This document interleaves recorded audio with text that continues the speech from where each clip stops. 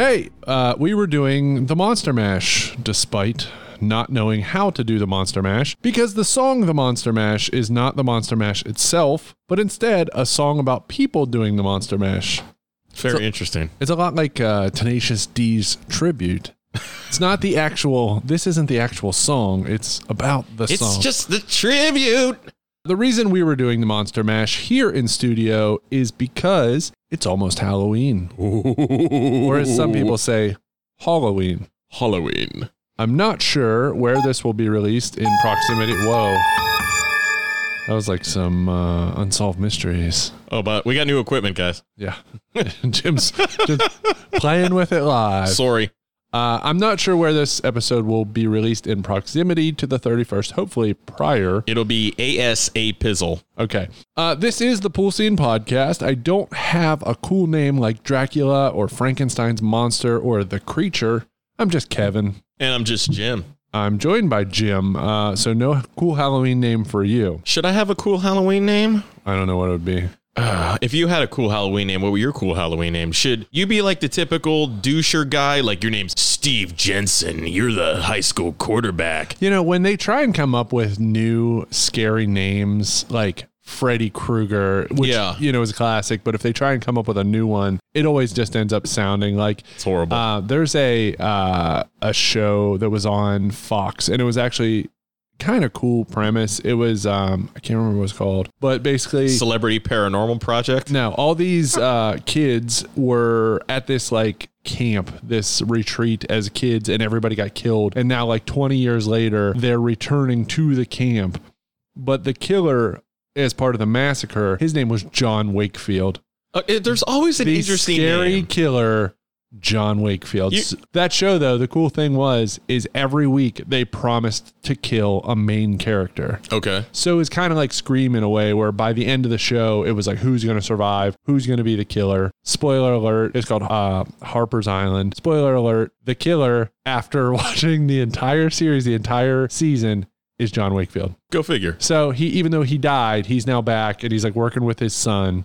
Dumb. So yeah, we need a cool name. I could be Trent Blakeman. There you go. Trent Blakeman. So there we go. Speaking of Dracula, which is a cool name, quickly, just for fun, who would you cast to play Dracula in a modern movie or TV show? In a modern Mine's movie? easy. I will say right off the bat, for me, it's been the same answer for 20 years, but Dracula would have to be more of like a stalking Dracula, not like a very vocal, well-spoken Dracula. It would be former UFC heavyweight fighter and champion, professional sexy man, Andrei Arlovsky. He looks more like Wolfman. Yeah, but he had the fangs, so remember he'd wear the fang mouthpiece. I just thought of a good one too. If we're thinking actors, Javier Bardem. Yeah.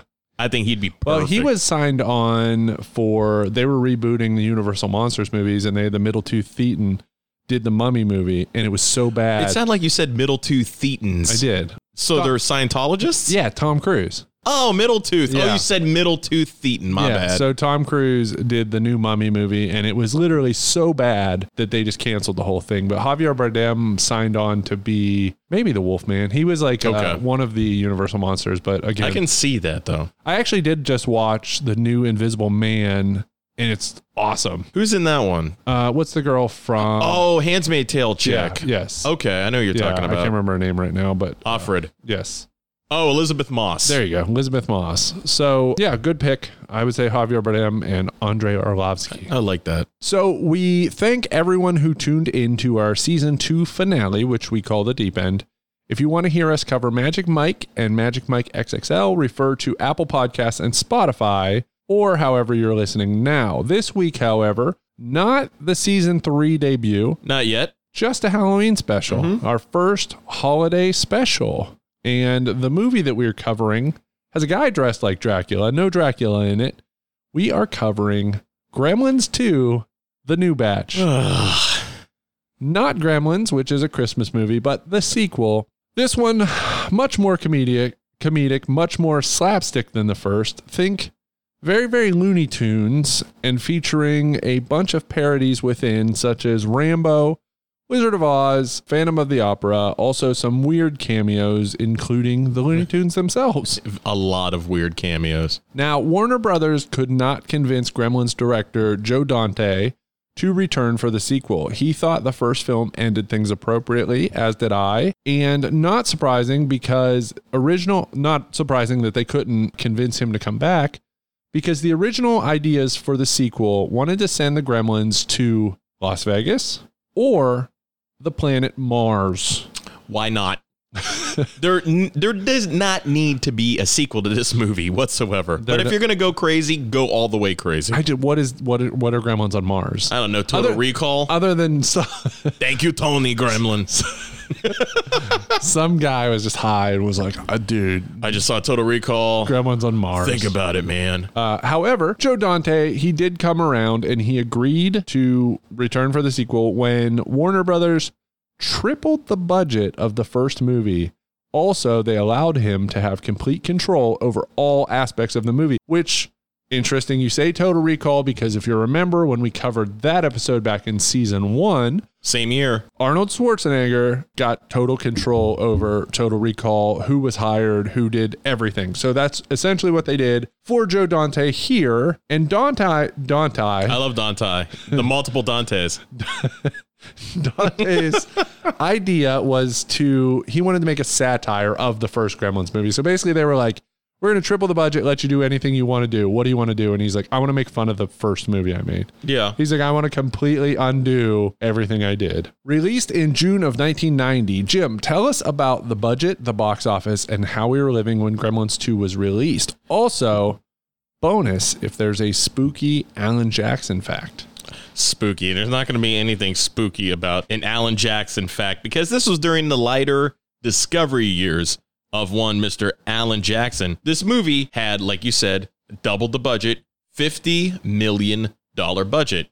But guess what? Only made $41 million. Well, use that term made loosely because it didn't make anything.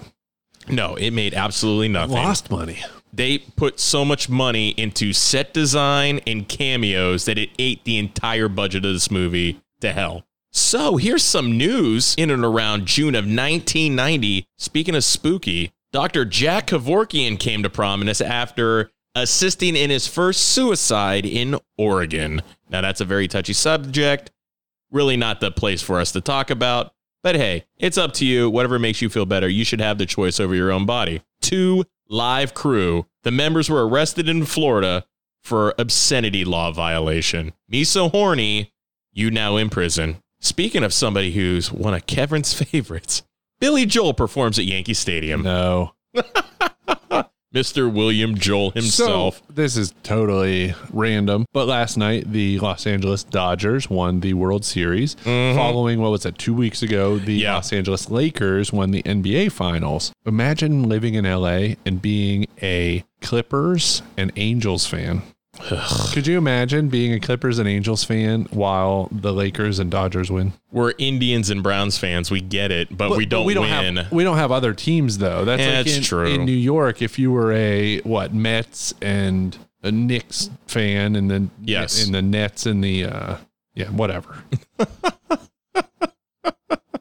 I know exactly what you mean, though. I get it. Ladies and gentlemen, it is now time for Kevin's favorite segment, your spooky Alan Jackson update. Started looking at me different, put me up on this pedestal like I was some kind of saint or something, and I was like, man, I'm just a singer, simple song. Please tell me he had like a haunted hat or something. No, but he did a concert with a man that wore a haunted hat. Clint Black in Alabama. He only did one concert the entire year, and it was with those guys. And that is your Alan Jackson spooky update. Okay, so Clint Black's 55-gallon cowboy hat tried to consume all the members of Alabama. Yep. And that's what I heard. Your Alabama, we have ironically have mentioned before when we talked about cover songs previously in a pool check, doing God Must Have Spent a Little More Time on You. Yeah. Which we don't ever want to talk about ever again. The number one song in America, June 1990 at this time, It Must Have Been Love by Roxette. Wow. Was the number, I would not, because the week after is Step by Step, New Kids on the Block. Roxette, It Must Have Been Love, is a song that has got better since then. It has a lot of staying power. I really do like it. I'm surprised that it was the number one song because I didn't think it got that much play. It was number one for 3 weeks and then followed Step by Step New Kids for an additional 3 weeks. Number one film, Dick Tracy. Nice. Number one in America. And I've been talking about, I want to watch Dick Tracy. Yeah, I think we're going to cover that because neither of us have watched it in an extremely long time. 30 years since it first came out, so 30 years. Yeah. So that's what was going on in America. Great. Thank you, Jim. We like a slasher Halloween movie. We want to just get in the house, get out of the house, and run through this thing quickly. So let's move on to plot.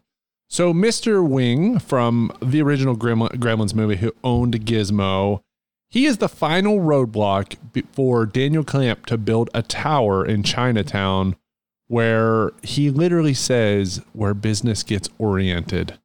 Uncomfortable. Yeah, there's racism. Let's laugh about it. So Mr. Wing dies. Clamp is able to demolish his building. And Gizmo, who lives in this building, becomes a guinea pig. So basically he escapes from the demolition. Some scientists grab him and he becomes an experiment at Clamp's high rise. Yes. Gizmo is then rescued from the scientists by Billy and Kate from the original movie, who are now engaged. They both work in Clamp's building, and Clamp takes a liking to Billy after seeing his designs. Billy's an architect. Gizmo gets left at the office. Billy basically goes on a not date with his boss to try and get ahead, and Gizmo gets left in a filing cabinet drawer. And a broken water fountain spills water on Gizmo's head, which we see coming from a mile away. Comically spills water. Yes. Like a Rube Goldberg. Right. You know the rules. No getting wet. No eating after midnight. The water fountain causes Gizmo to spawn 4 mogwais. You think it's mogwai plural or mogwais? I'd say mogwais. Mogwais. Mm-hmm. So the 4 mogwais eat after midnight, causing them to turn into gremlins afterwards they lock Gizmo in the vent. Buddy Hackett gremlin. Yes. My favorite. And Gizmo eventually escapes the vent, but he is captured by the gremlin Mohawk, who tortures him. The gremlins set off the building's sprinklers, spawning a whole army of gremlins, which completely overrun and take over Clamp's building. Billy tells Clamp all he knows about gremlins, and they, along with Clamp, Billy and Clamp, plan to lure the gremlins to the lobby to be exposed to the sunlight. However, the rain comes out.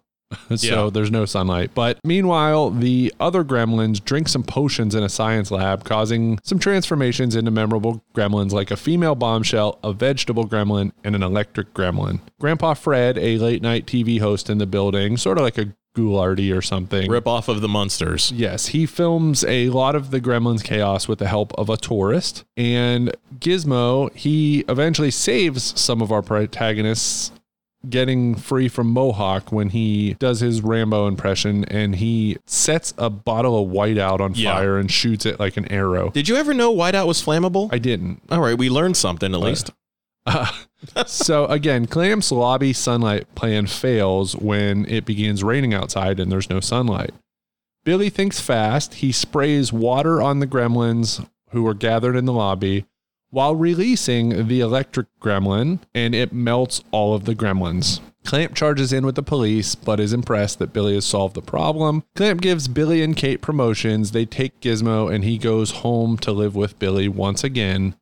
And Jim, unless you have anything else to mention, let's get into the characters. Let's get into the characters. All right. So we have Zach Galligan as Billy Peltzer. Phoebe Cates returns. She's Kate. John Glover as Daniel Clamp, who's supposed to be Donald Trump meets Ted Turner, but still makes no sense to me. He's not even a dick. That's what I don't get. He's not a dick. He's not a charlatan. He's just seems to be more of a puppet. Like Robert Picardo comes off more of the Clamp guy than Clamp does. Yeah. Robert Prosky as Grandpa Fred, who we know from Last Action Hero. He's Nick with the golden ticket. He probably would not travel into this movie. As you said, Robert Picardo as Forrester. He's the chief of security. Christopher Lee doing his best as Dr. Cushing Catheter. Worst fucking character name that we've covered so far. Getty Watanabe as Mr. Kasuji, a Japanese tourist. AKA Long Duck Dong from 16 Candles. Yeah, and then we've got a whole lot of cameos in this There's one. a ton. Pretty much everyone in this movie is somebody. Even the extras are somebody. But mainly friends of director Joe Dante, because you will see all of them in every one of his movies. Yeah. Some of those cameos, Hulk Hogan. Yes. Leonard Maltin. Leonard Maltin's interesting because he trashed the first movie. So they got him to basically be in the movie to trash the first movie. Jerry Goldsmith, John Astin, Henry Gibson, your boy, Rick Dukeman. Our boy, the Duke. Our first Pool Scene Podcast Hall of Fame member. That's right. The honorary lifeguard himself, everybody. Joe Dante himself is in the movie. One that you spotted, Dick Butkus. Yeah, Dick Butkus and Bubba Smith, Hightower from Police Academy. Yeah, so quite a few cameos in this one. So with that said, quickly, which non-Gremlin specifically, actor, actress gives a passable performance? Does any non-lead character still see? It's so hard because this movie is not good whatsoever. If I had to pick one though, gotta love Phoebe Cates, but Phoebe Cates seems like a dimwit in this movie, even though Phoebe Cates is basically named for this podcast. I'm gonna have to go with, it all kicks off with the Duke. I'm going with Dukeman. Dukeman is the catalyst for all this shit. Hold it! Hold it right there! Get the hell out of there! That's a restricted area. Move it! Come on, move! Oh, looks like I caught me a little terrorist, huh? What's in the bag? Nothing. Yeah. Well, let's have a little look at that nothing. Gimme. I really wouldn't do this if I were you. Yeah, but you aren't me, are you?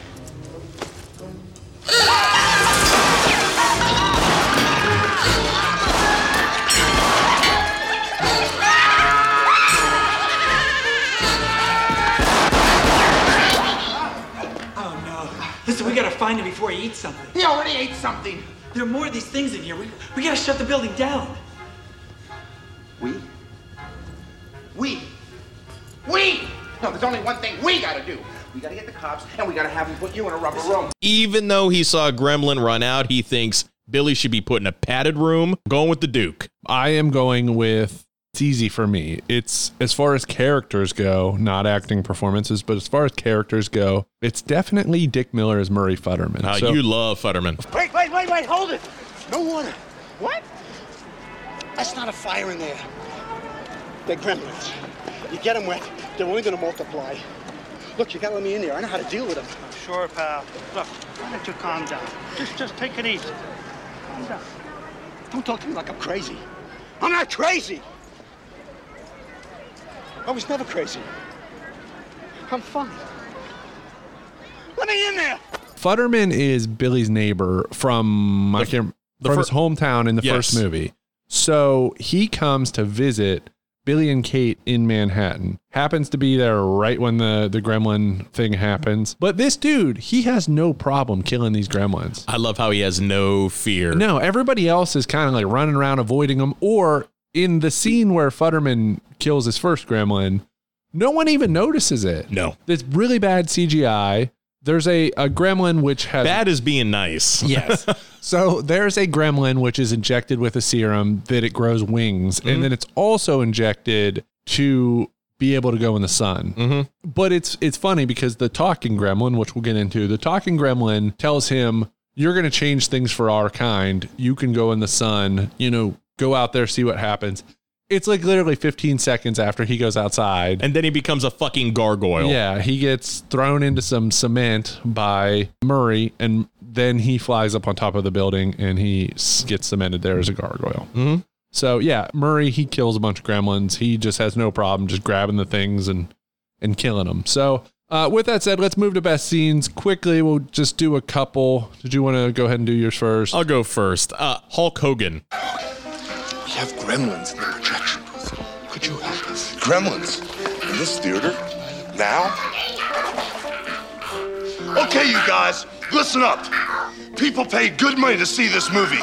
When they go out to a theater, they want cold sodas, hot popcorn, and no monsters in the projection booth. Do I have to come up there myself? Do you think the Grimsters can stand up to the Hulkster? Well, if I were you, I'd run the rest of Gremlins too, right now. Sorry, folks. It won't happen again. Hulk Hogan with the most unnecessary cameo with lines. The dude had lines. It's so this scene, this cameo scene, is kind of like a Spaceballs thing. Big time. He breaks the fourth wall. Yeah. So in Spaceballs, the movie stops. They have to pop in the home video, that whole thing. So while you're watching Gremlins 2, the movie, like cigarette burns, goes off the reels, and you see just silhouettes behind the movie screen. It's as if you're watching this in a theater, and the projectionist walks out because the Gremlins are whatever. So the usher of the movie theater walks down and gets Hulk Hogan to fix things. He knows that Hogan's in the movie, in his gear, with the championship belt. He's sitting down with the, remember, it's a title, not a belt. He has the title wrapped around his waist in a movie theater and proceeds to go into a promo in which he does rip off the Hulk Rules shirt. Yeah. He wants the Gremlins to turn the movie back on, and it works. They do it. You don't mess around with Hulkamania. They turn the movie right back on. Let me tell you, brother. My first favorite scene or best scene is Mohawk torturing Gizmo. That's a good one. And it's only because of all the product placement in this scene. So I guess they're in like a toy store. There's a logic issue with the building because it's so eclectic. It has everything. This building on every floor just has something crazy. So somewhere there's, I guess, a toy store. Mohawk tortures Gizmo.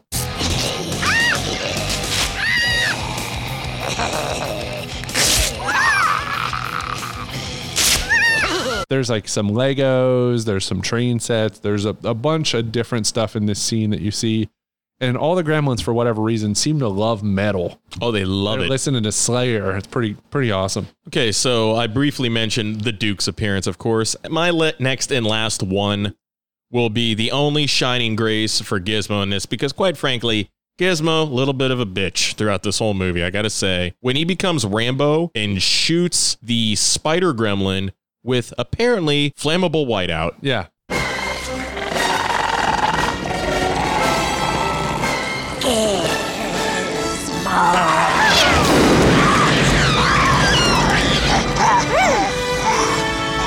Well, they're screwed. They're screwed. They're trapped in the web. Yes. Yet somehow they're able to walk through it with no issue. And then somehow the Marla character that has an accent that is unbeknownst to humankind, who smokes 400 packs a day, I don't know where she's keeping all these cigarettes, somehow gets re-entrapped in the web.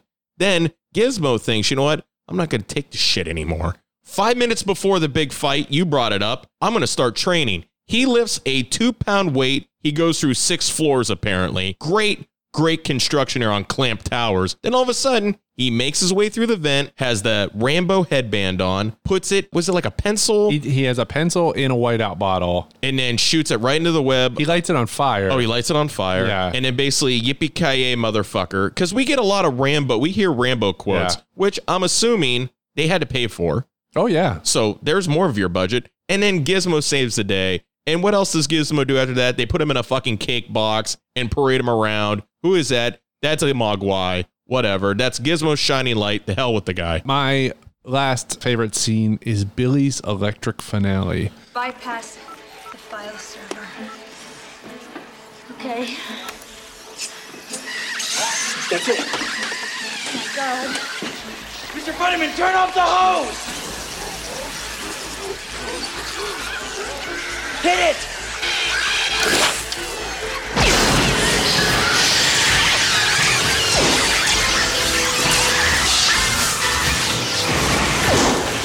Yeah. So when they get this idea that they're going to trap all the Gremlins in the lobby, trick them into thinking it's nighttime, and then reveal the bright light, which will kill them all. Maybe a flawed plan, because as soon as the Gremlins saw the light, wouldn't they just scatter back into the building? You'd think. Unless they shut down all the hallways and everything and literally trapped them in the lobby. Yeah. Then the sun, like, they're going to just scatter or turn away, whatever. They somehow got a 10-story high Broadway curtain fashioned in no time. Yes. If the Gremlins had any intelligence at all, they would realize not very realistic as far as night is concerned. However, when they're going to drop the thing, which they never end up doing because it starts storming. Yeah. And then there's no point in dropping it because there's no sun. So Billy thinks fast on his feet and he's like, oh shit, I trapped an electric gremlin. So in the science lab, one of the gremlins drank a potion that turned him into literally electric. He's like a lightning bolt. They trap him in the phone system. So basically he's stuck in Clamp's phone on hold. Video phone, mind you, that technology. So they spray a fire hose all over the gremlins, which is a terrible idea because essentially they're going to sprout a whole bunch more gremlins. Mm-hmm. But he sprays the water on them, releases the electric gremlin, and then it melts all of them into a sludge. And that's which is really, I will say, super gross. Yeah, it's nasty. It's very effective. The intelligent gremlin, the one who can talk, he kind of slumps over, and it's like, not to be too gross, but it's like the Bud Dwyer thing, the politician who committed suicide, if you've ever watched that video. Singing Frank Sinatra. Yeah, he's like melting. It's gross. So that's it. So with that said, very special pool check for you this week. Spooky pool check. Why don't we go ahead and get to that? Ladies and gentlemen, it's time for Scary Pool Check. All right, that's great. This week, because it is the Halloween season, now I've been doing a 31 Days of Halloween that I do every year, and I watch at least one scary, spooky, Halloween-related movie a day. Any new ones, or you go back to the old classics? Yeah, some new ones. Okay. There's 5 or 6, which a couple of which we're going to get into that I watch regardless every year. I return to, but I try to check out some new things, and sometimes I get a hankering to watch this or that. But I've probably honestly watched close to 50 already. Damn. With a couple days to go. So with that said, what we're going to do is give you some Halloween suggestions. Hopefully by this point, you're in the spirit of the season. Now, I will say, pandemic year, everything kind of sucks. We're making best. We're making do. So I really leaned into Halloween. I really wanted to escape. Yeah. So this year, decorated the house a ton. Got a bunch of stuff. As I said, I've watched like 50 movies. So I'm really leaning into it. So we want you to feel the same, hopefully. Yes. So we've got some suggestions. It could be music. It could be TV shows. It could be movies. We are scattered. Yeah. We're going to suggest some things for you that you can consume to get in the Halloween spirit. Okay, go ahead, Kevin. You start. Okay, my number 5 is more of a recent thing. It's Stranger Things. Oh, hell yeah, our favorite. So the whole nostalgic feel of Stranger Things feels like Halloween. And I would say binge the whole thing. It's fantastic. Last season was great. They're, because of the pandemic, of course, fucking up everything. Season 4 will be out next year, and it looks very good. Yeah. And season 3 ended in a pretty interesting note. It's no spoilers. We don't want to do that to you, but I will say if you haven't watched it, go check it out. Season 2 made me cry. Yeah. I'm like, I will agree. One of the most ridiculous things that's ever made me cry, the final episode. I will say the Never Ending Story song that Dustin sings to his girlfriend is, I wouldn't say the level of Hurley being able to start the van and Lost, but it's very heartwarming. It's funny. It's very great. It's that whole thing's great because when you almost, it's like the whole, I have a boyfriend or I have a girlfriend in Canada. Yeah. And you don't think that Dustin actually has this girlfriend. Yeah, you're full of shit, Dustin. And then you. In it, Dusty Bunch? Yeah, it's there. Okay, so my number 5, most of these to me are what I grew up with and what I associated with like Halloween and scary. For me, it's wrestling. The second pay-per-view I ever saw of all time was WCW's Halloween Havoc 1990. Yes. Now, 1990, of course, WCW was always somewhat floundering. The WWF at the time was huge. They just came off Hogan Warrior at WrestleMania 6. This one, it was Halloween themed. The ring ropes were black and orange. The mat was orange. You had, growing up, who I've mentioned in the past, who I thought he starred in Total Recall as Tony, Sting, fighting Sid Vicious for the world title. And I can remember getting upset as a kid because they did the old switcheroo where Barry Windham comes out in Sting's face paint and takes the fall to Sid Vicious. I remember being upset as a child. That always stuck out to me. Plus, one of my favorite tag teams of all time were on this show, the Midnight Express. So for me, Halloween Havoc 1990, I always try to watch it around this time of year because it reminds me of the good old times when I was just a wee little boy. See, if I could, if I had the room and the money, some expendable income, I want to just build or buy a replica set of Halloween Havoc. Oh, those were ridiculous. Those are awesome. There's like a giant phantom head and like some tombstones and the stuff. one thing that always drove me nuts about WCW in the late 80s, early 90s, their rampways were always elaborate. They had long rampways. Great. But they off-centered the WCW logo. Yeah. And they totally did it on purpose. Yep. Which drove me nuts as a kid. I'm like, don't you think somebody could just lift that side up a little bit? Yeah. No, they never did. No, they liked it. So that was a good one. My number 4 is one that I do return to every year. It is an underrated gem. If you haven't seen it, check it out. It is Behind the Mask, The Rise of Leslie Vernon. Oh, such a very, very underrated What movie. a smart movie. Beyond smart. I think it was too smart for its own good. So essentially, it's shot like a documentary. Yes. So a college film. This is a universe where Jason Voorhees, Freddy Krueger, and so on are real. Mm-hmm. So this student film crew want to make a documentary about the next great slasher, Leslie Vernon, and they follow him around, and he essentially teaches them the rules of how he does it. You know, all his cardio routines and all his tricks and how he does it, how he picks his victims, how he gets them there. And there's, again, I'm not going to spoil it, but there's just an awesome final sequence of this movie. There's a moment that the whole thing turns on its head. Watch that movie. I think it might be one of the best horror movies in the past 20 to 25 years. It's so great. And not that many people saw the damn thing. If you watch the whole credit sequence, they're playing Talking Heads Psycho Killer, Yes. which is a great song to listen to this time of year if you make a Halloween playlist. So check out Behind the Mask, Rise of Leslie Vernon, which sometimes is on Netflix. Right now, I know it's on Shudder if you have Shudder. I'm pretty sure you could find this DVD for like $5. Oh, yeah. Yeah. And if it's funny because the marketing for the movie almost makes it just look like another bad slasher movie. Yeah, but it's not. You have to watch it because it's so smart. They pull some Robert Englund's in it, and what's the lady from Poltergeist, Zelda, whatever. Oh, Zelda Rubinstein. Yeah, she's in it. Carol Ann. Yeah. So I hated that movie. It's crazy to me that you hated it.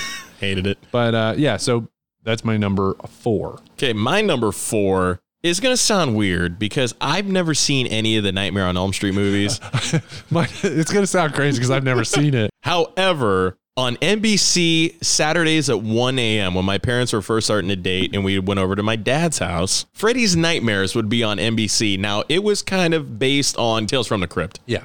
Freddy would be the host, and it would just be these nonsensical little horror vignettes that would have nothing to do with Freddy. But just seeing Freddy Krueger alone as a kid gave me nightmares. Oh, yeah. Scared the shit out of me. Hence why, growing up, never watched Nightmare on Elm Street. The funny thing about Nightmare on Elm Street is you're exactly right. You'd see Freddy or you'd see advertisement and be like, oh my God, this is scary. He's a scarred up dude. Because he came in your dreams and you can't stop him. Right. It's very smart concept. But then you watch a Nightmare on Elm Street movie and Freddy, like, more so in the later movies, but does like the shades tip in. He calls everybody bitch. He turns into really funny things. He got all hammy, didn't he? Yeah, it's almost like Gremlins 2. It's very like slapstick and ridiculous. But everybody told me that Dream Warriors, I think it's the third one, is the best one. Yes, it's fantastic. But isn't the first one basically the more scarier of all of them, though? Yeah, It's more serious? Yeah, and then they just slowly get away from it. Might have to watch that. You should. Dream Warriors is pretty good. And Dawkins. Yeah, I was going to say, that song, Dawkins, Dream Warriors, absolutely should be on your playlist. If Oh, you're definitely. making one. And if anybody wants to, I make a Halloween playlist on Spotify. Reach out. I'll send you mine. It's like several hours. Maybe of we just have to collaborate and have a Pool Scene podcast playlist for Spotify playlist. Yeah. That's a good idea. We should do that anyway with songs featured in movies. Movie soundtrack. That's a good idea. Cocktail would have been a good one. Damn straight. My number 3, Trick or Treat from 2007. Another good one, man. That one feels like Halloween, you know, the setting where it's filmed. And this one is one of the better, and this isn't to be confused with, there's a 80s horror movie called Trick or Treat that stars like Dee Snider and Ozzy Osbourne, which is also really good, but not that one. The 2007 featuring the character of Sam, and it's an anthology movie. And the way that this movie ties together all the anthology scenes is really well done. It's not like kids sitting around a campfire telling stories and there's a break in between each one. It's a seamless hour and a half movie, whatever. The whole thing's seamless, but the way that they tie the vignettes together, it's really well done. And it just feels like Halloween. So my number 3 is Friday the 13th Part 2. Now, let me tell you, I was a big Friday the 13th Part 2 fan. That was my favorite out of all of them. I've had friends who say I love Friday Part 6. I've had some that like 5, and that wasn't even Jason. It was a fucking farmer with a mask on his face, okay? So we used to go to a horror movie convention called Cinema Wasteland, which is still going. I mean, not this year because of what's happened. Steve Dash, who played Jason, was going to be there. I was so hyped. Yeah. So I'm in line waiting to talk to the guy, and I'm so excited. I put down, I'm about ready to put down my money. I go, Mr. Dash, it's awesome to meet you. I love that you wore the bag on your head. He's like, it's not a bag, it's a sack. And he looked at me deadpan and had the audacity to fucking say that to me. Good thing I didn't put my money down because I had the money in my hand right above the table. I retracted it, walked away, never saw the fucking movie again. Yeah. Cinema Wasteland's a really fun time. Oh, we were so drunk so many times. Yeah, we used to just take over a hotel. But shout out to my buddy Charlie. You got Menendez, buddy. One of the best and funniest things from Wasteland and meeting someone is they had Leslie Easterbrook there from Callahan. Callahan from Police Academy, where she's best known, but she was also in the Rob Zombie, like Devil's Rejects, House of a Thousand Corpses movies. I think she was just in House of a Thousand. Oh, I don't know, whatever. Yeah. But, we had a table kind of nearby. Yeah. And the amount of guys who approached her and was like, you were the first tits I saw. Or I jerked off to you. I jerked off. How do you respond to that? Thank you. Cool. Thank you. Give me it. My pictures are 25, but for you, they're 50. And it's always a 525-pound guy that smells like old Arby's and lettuce. Yeah. It's like, fuck, man. Come on. But yeah, fuck you, Steve Dash. Arby's donut. My number 2 is Monster Squad. Okay, yeah. So Monster Squad is, would you call this a kids horror movie?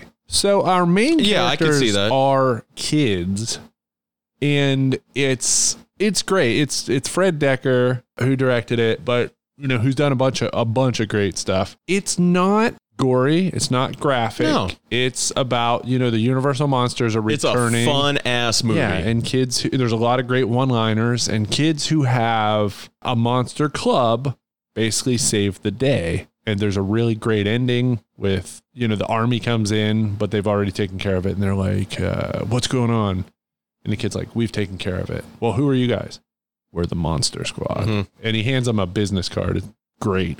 But yeah, I would say, I probably wouldn't show this to too small of a child, maybe. There's maybe a couple scary parts, but yeah, this is totally... Say like 8 and above, I think you're good. An absolutely great transition to horror. Yeah, if you've got kids and you want to get them into horror movies and scary movies and just the Halloween season, this is definitely a great one to transition into that. Mm-hmm. And it's fun for adults. It's like if it is a kids movie, it's totally enjoyable for adults. I own it, but I haven't seen it in probably about 10 years I watched that like a week ago. So my number 2 is my favorite Halloween movie of all time, and that's the original 1978 Halloween. Because Michael Myers is my number 1 by far, because he's just that stalker. He's the ultimate stalker. However, there is one scene in Halloween that I think perhaps might be the scariest and best shot scene in a horror movie. Let me set the stage for you. I know everybody's seen this movie, so it's no spoilers. Lori's sitting in her schoolroom. She has this feeling like somebody's looking at her. You got the camera looking straight at her. Then she starts looking outside. When she looks outside, you see through the slat of the blinds, you see the figure of Michael Myers just standing there, head basically just above the station wagon, staring back at her. Go back to the one shot of her, then he's gone. Yep. That shot alone scared the absolute hell out of me as a kid. And to this day, I'm like, that's a brilliant shot. It's great. And it's been borrowed and used by every horror movie since, but no one's ever done it better than the original, which is Halloween. So much great trivia and things about this movie. Captain Kirk mask. Exactly. They spray painted a Captain Kirk mask. If you've seen a movie like Sorority House Massacre, but Slumber Party Massacre. Yes. Those movies, it was more about... It's camp. I mean, it's the campy. Camp, the gore, the running from the kill. So Halloween, I think, originally was like that. It wasn't a whole lot of story. It was just a crazed killer is stalking someone. You know, the family links and all of that all came later with that franchise. So in the first one, they basically were like, we need a mask for this killer, you know, whatever, because it wasn't like, you know, an iconic mask like Jason or something. They were just like, we literally need a mask for this killer. Yeah, for the shape, because he was known as the Shape. He was just the shape. Right. So he wasn't supposed to have a whole lot of story or anything. So if you didn't know, I would think that most of you do, the effects people for this movie literally went and were like, we just need a mask. And they went to the prop house or whatever. They gave them a William Shatner mask, a Star Trek Captain Kirk mask, which they painted the face white and they combed the hair differently. And they put like brown eyebrows. Yeah. That's it. Yep. But it's literally Captain Kirk mask. One of the effects people from the original movie just put up the original like prototype mask that they had. And his hair was a little bit like crazier. The mask went way down the hill as the movies went on. Like when Halloween 4 and 5 basically made Michael Myers look Asian. 5 was like a bootleg, like horrible flea market mask. It's like the last time the mask ever looked good is when they redid the remake of Halloween, where it ignores all the other movies after the first one. It's almost like they went to the Halloween store and bought a Michael Myers mask. Horrible. It's so bad. The other thing I wanted to mention about Halloween is, again, it's important for me that a Halloween movie feels like Halloween. Like it feels like, you know, trick-or-treating kids and jack-o'-lanterns on porches. Plus, make it feel like it could possibly happen to you. Yeah, it's got to feel like Halloween. But the funny thing about Halloween is, like, to me, it's like the penultimate, like, sets the Halloween mood. But then there's like palm trees in the movie. Yeah. Because it was shot in California. Yeah. No, it's Haddonfield, Illinois, man. Don't lie to me. It's Illinois. So there's supposed to be like leaves on the ground stuff. And there are. But it's funny that it feels like they did very well because it feels like Halloween, but it's like, oh, there's a palm tree. Oh, is that the ocean? Michael Myers on the beach in Illinois. Surprised that never became a movie. Yeah. Halloween on the beach. Probably. My number one, also in the Halloween franchise, one that you love specifically, Jim, it's Halloween 3, Season of the Witch. Oh, fuck that movie. I watch it. So during Trick or Treat every year, I watch it at least once, a couple times on Halloween itself. Halloween, if you didn't know, again, Halloween happened, was very popular, exceeded expectations. So they made Halloween 2. Which is another good one. Halloween 2 is really good. In the hospital. Different director, gave some backstory to the characters, you know, filled in, like really upped the stakes of the franchise. But Michael dies at the end, as he does, I think, in every one. Michael dies in the end, and they were going to close the book. That's the end of Michael Myers. So Halloween 3, Season of the Witch, completely new concept. Now, a lot of people will tell you this. If it was just called Season of the Witch, you'd be fine. It would be a fine standalone movie. That's what they should have done. But a lot of people have a problem because they made Halloween 3, Season of the Witch. Well, how many people went to the movie theaters thinking, oh, Michael's back? Exactly. The way the advertisements were. The only Michael Myers in this movie is during a bar scene and they're playing Halloween on a TV where you see Michael Myers. But essentially the plot of Halloween 3, if you haven't seen it, is that a company called Silver Shamrock has a giveaway where they want kids to buy their masks. And then on Halloween night, they're doing a giveaway, which all the masks are going to kill all the kids who have them, unless a doctor stops it from happening. That fucking song. Dun, dun, dun, dun, dun, go ahead and play it. Happy, happy Halloween, Halloween, Halloween, happy, happy Halloween, Silver Shamrock. So that song is in the movie, I don't know, 30 times. Oh, yeah. You want to know how bad it is? My ex-girlfriend, we decided, hey, let's curl up in bed. Let's watch this movie. Got it on DVD. Put it in. Fell asleep. Remember old DVDs? The menu music would just loop? Yep. Wake up at 3 a.m. to dun, dun, dun, dun, dun, dun, dun, dun. Nope. Screw it.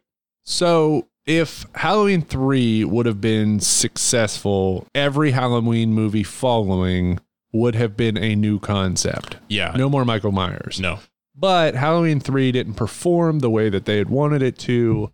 So they returned to Michael Myers for 4, 5, Resurrection, H2O, Rob Zombie remakes. Which one? Then they had like the reality show where they had cameras in it. The Rob Zombie remakes are pure garbage. The second one is almost like bordering, though. The second Rob Zombie Halloween is almost bordering on like, this is so bad that it's kind of good. I kind of like the second one for that. But I like the fact that they did the remake 2 years ago and they basically said, this is how it works in the timeline. It's after the first Halloween movie, 30 years after the first one. 2, 3, 4, 5, 6. They're all 30 of them. Never happened. Which is weird that they got rid of 2, but if they didn't get rid of 2, then. But then I think next Halloween they're doing the final. I thought there were 2 more. There's is there 2 more? Kills. Yeah, maybe. But again, everything got delayed because of coronavirus. Yep. My number 1 is something that scared me so much as a kid that sometimes I put it on very late at night and it still scares me to this day. In 1983, ABC came out with a movie called The Day After. Yeah. Now, The Day After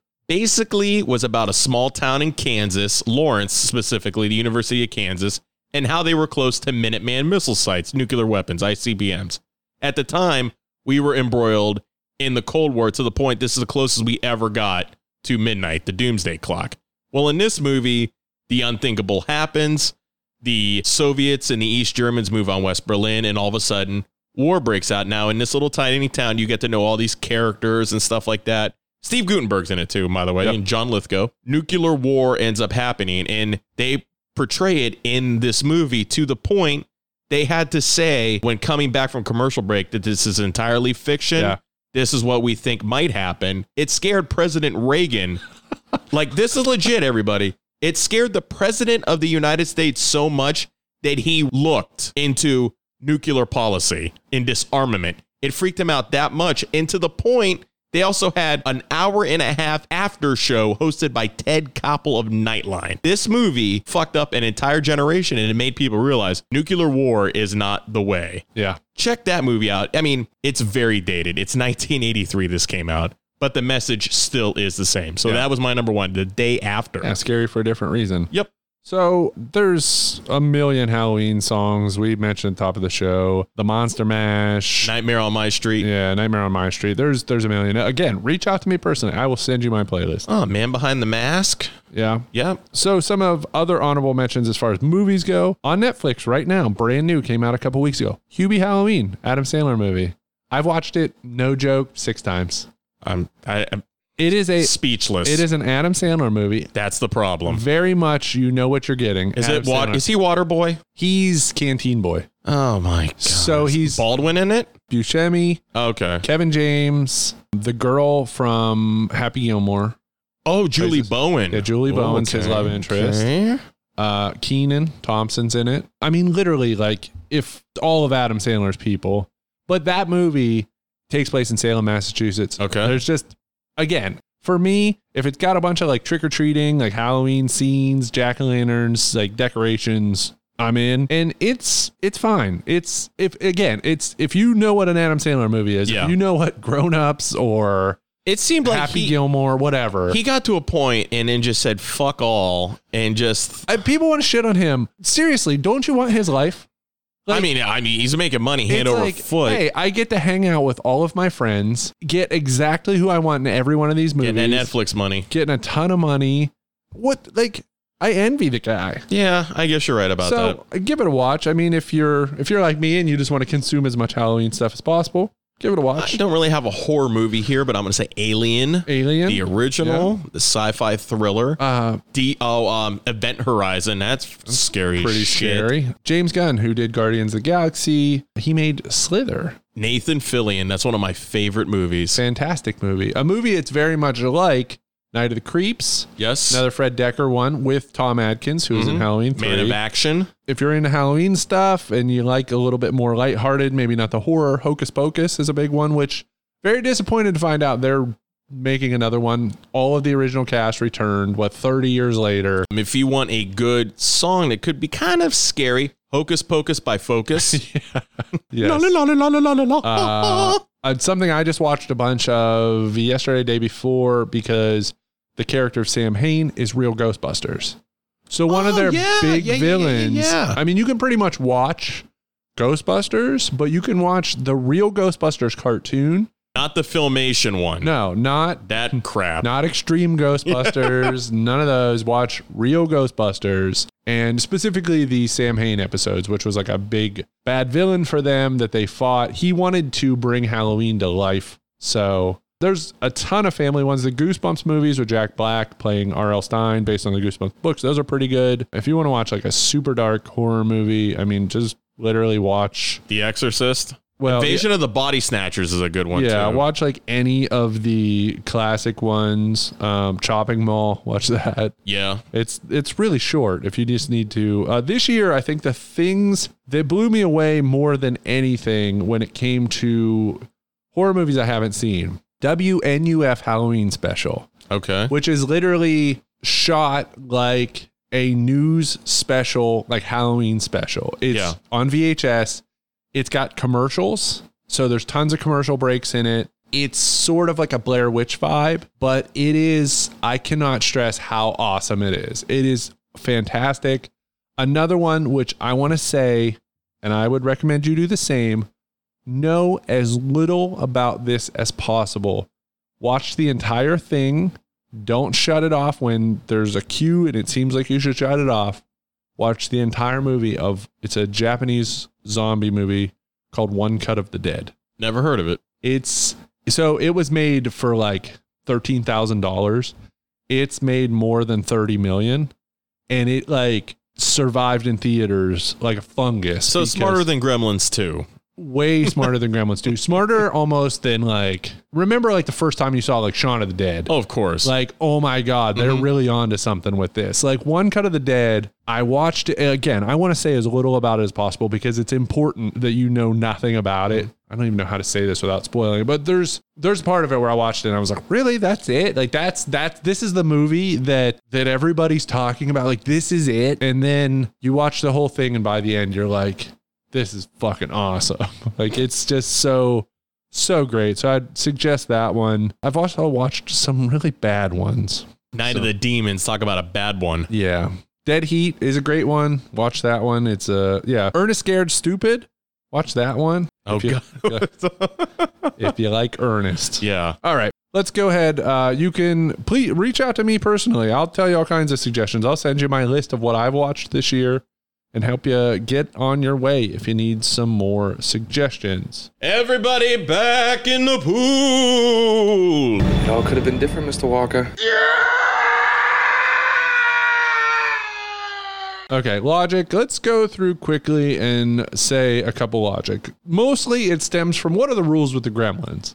No feeding after midnight, water, and bright light. Okay, so they make fun of that pretty much in this movie. There's a whole sequence where they were like, wait a minute, if a gremlin eats and gets something stuck in his teeth and that item becomes dislodged after midnight and then he swallows that, does that matter? Is it just water? Can it be any liquid? Can you put mustard onto some Can dish? I piss on a gremlin? Yeah, piss gremlin. Well, and then make a piss gremlin. If a gremlin gets on an airplane and changes time zones, I mean, is this based on Pacific time, Eastern time, whatever? Greenwich Mean Time. Yeah, it's so strange, the rules of Gremlin. Also, Joe Dante this whole movie kind of feels like a middle finger to himself. It basically is. It's like he got paid a bunch of money to just make fun and deconstruct his movie. Use the money to wipe his own ass. Yeah.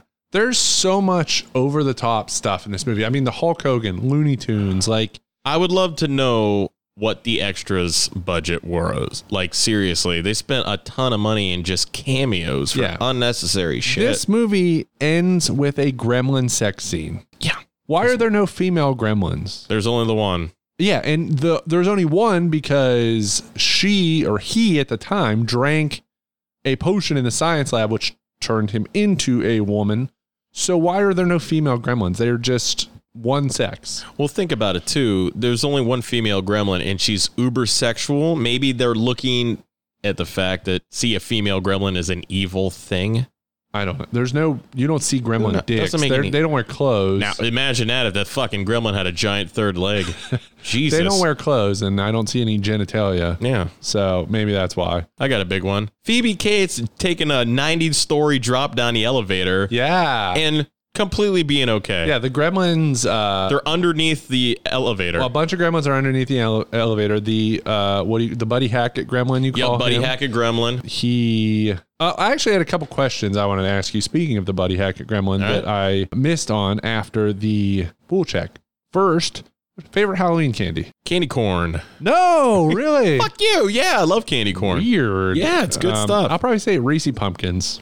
And the hell is a Reese pumpkin? Like a Reese cup in Yeah. the shape of a pumpkin. Oh, But okay. the ratio is different. Never heard of it. Ratio, what? I never heard of it. Like Reese Christmas trees? Reese I only know the eggs. Easter eggs? Yeah, That's same, all I know. Same thing. Just Okay. different shapes for different holidays.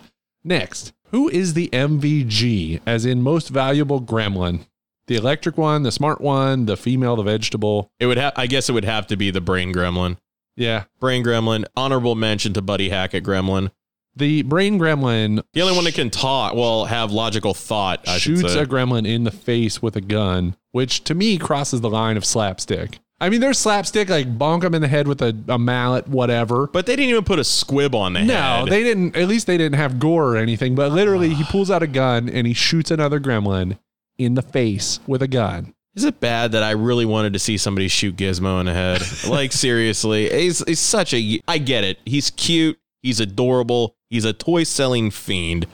Pull the trigger on the son of a bitch, okay? So, again, this whole movie kind of feels like a middle finger to the first movie. Yeah. And even though this is a disaster, they planned a third one. Christopher Columbus, who made Harry Potter. Who did not discover America. No, the director, Christopher Columbus. Home Alone? Yeah, Home Alone, had made a bunch of movies.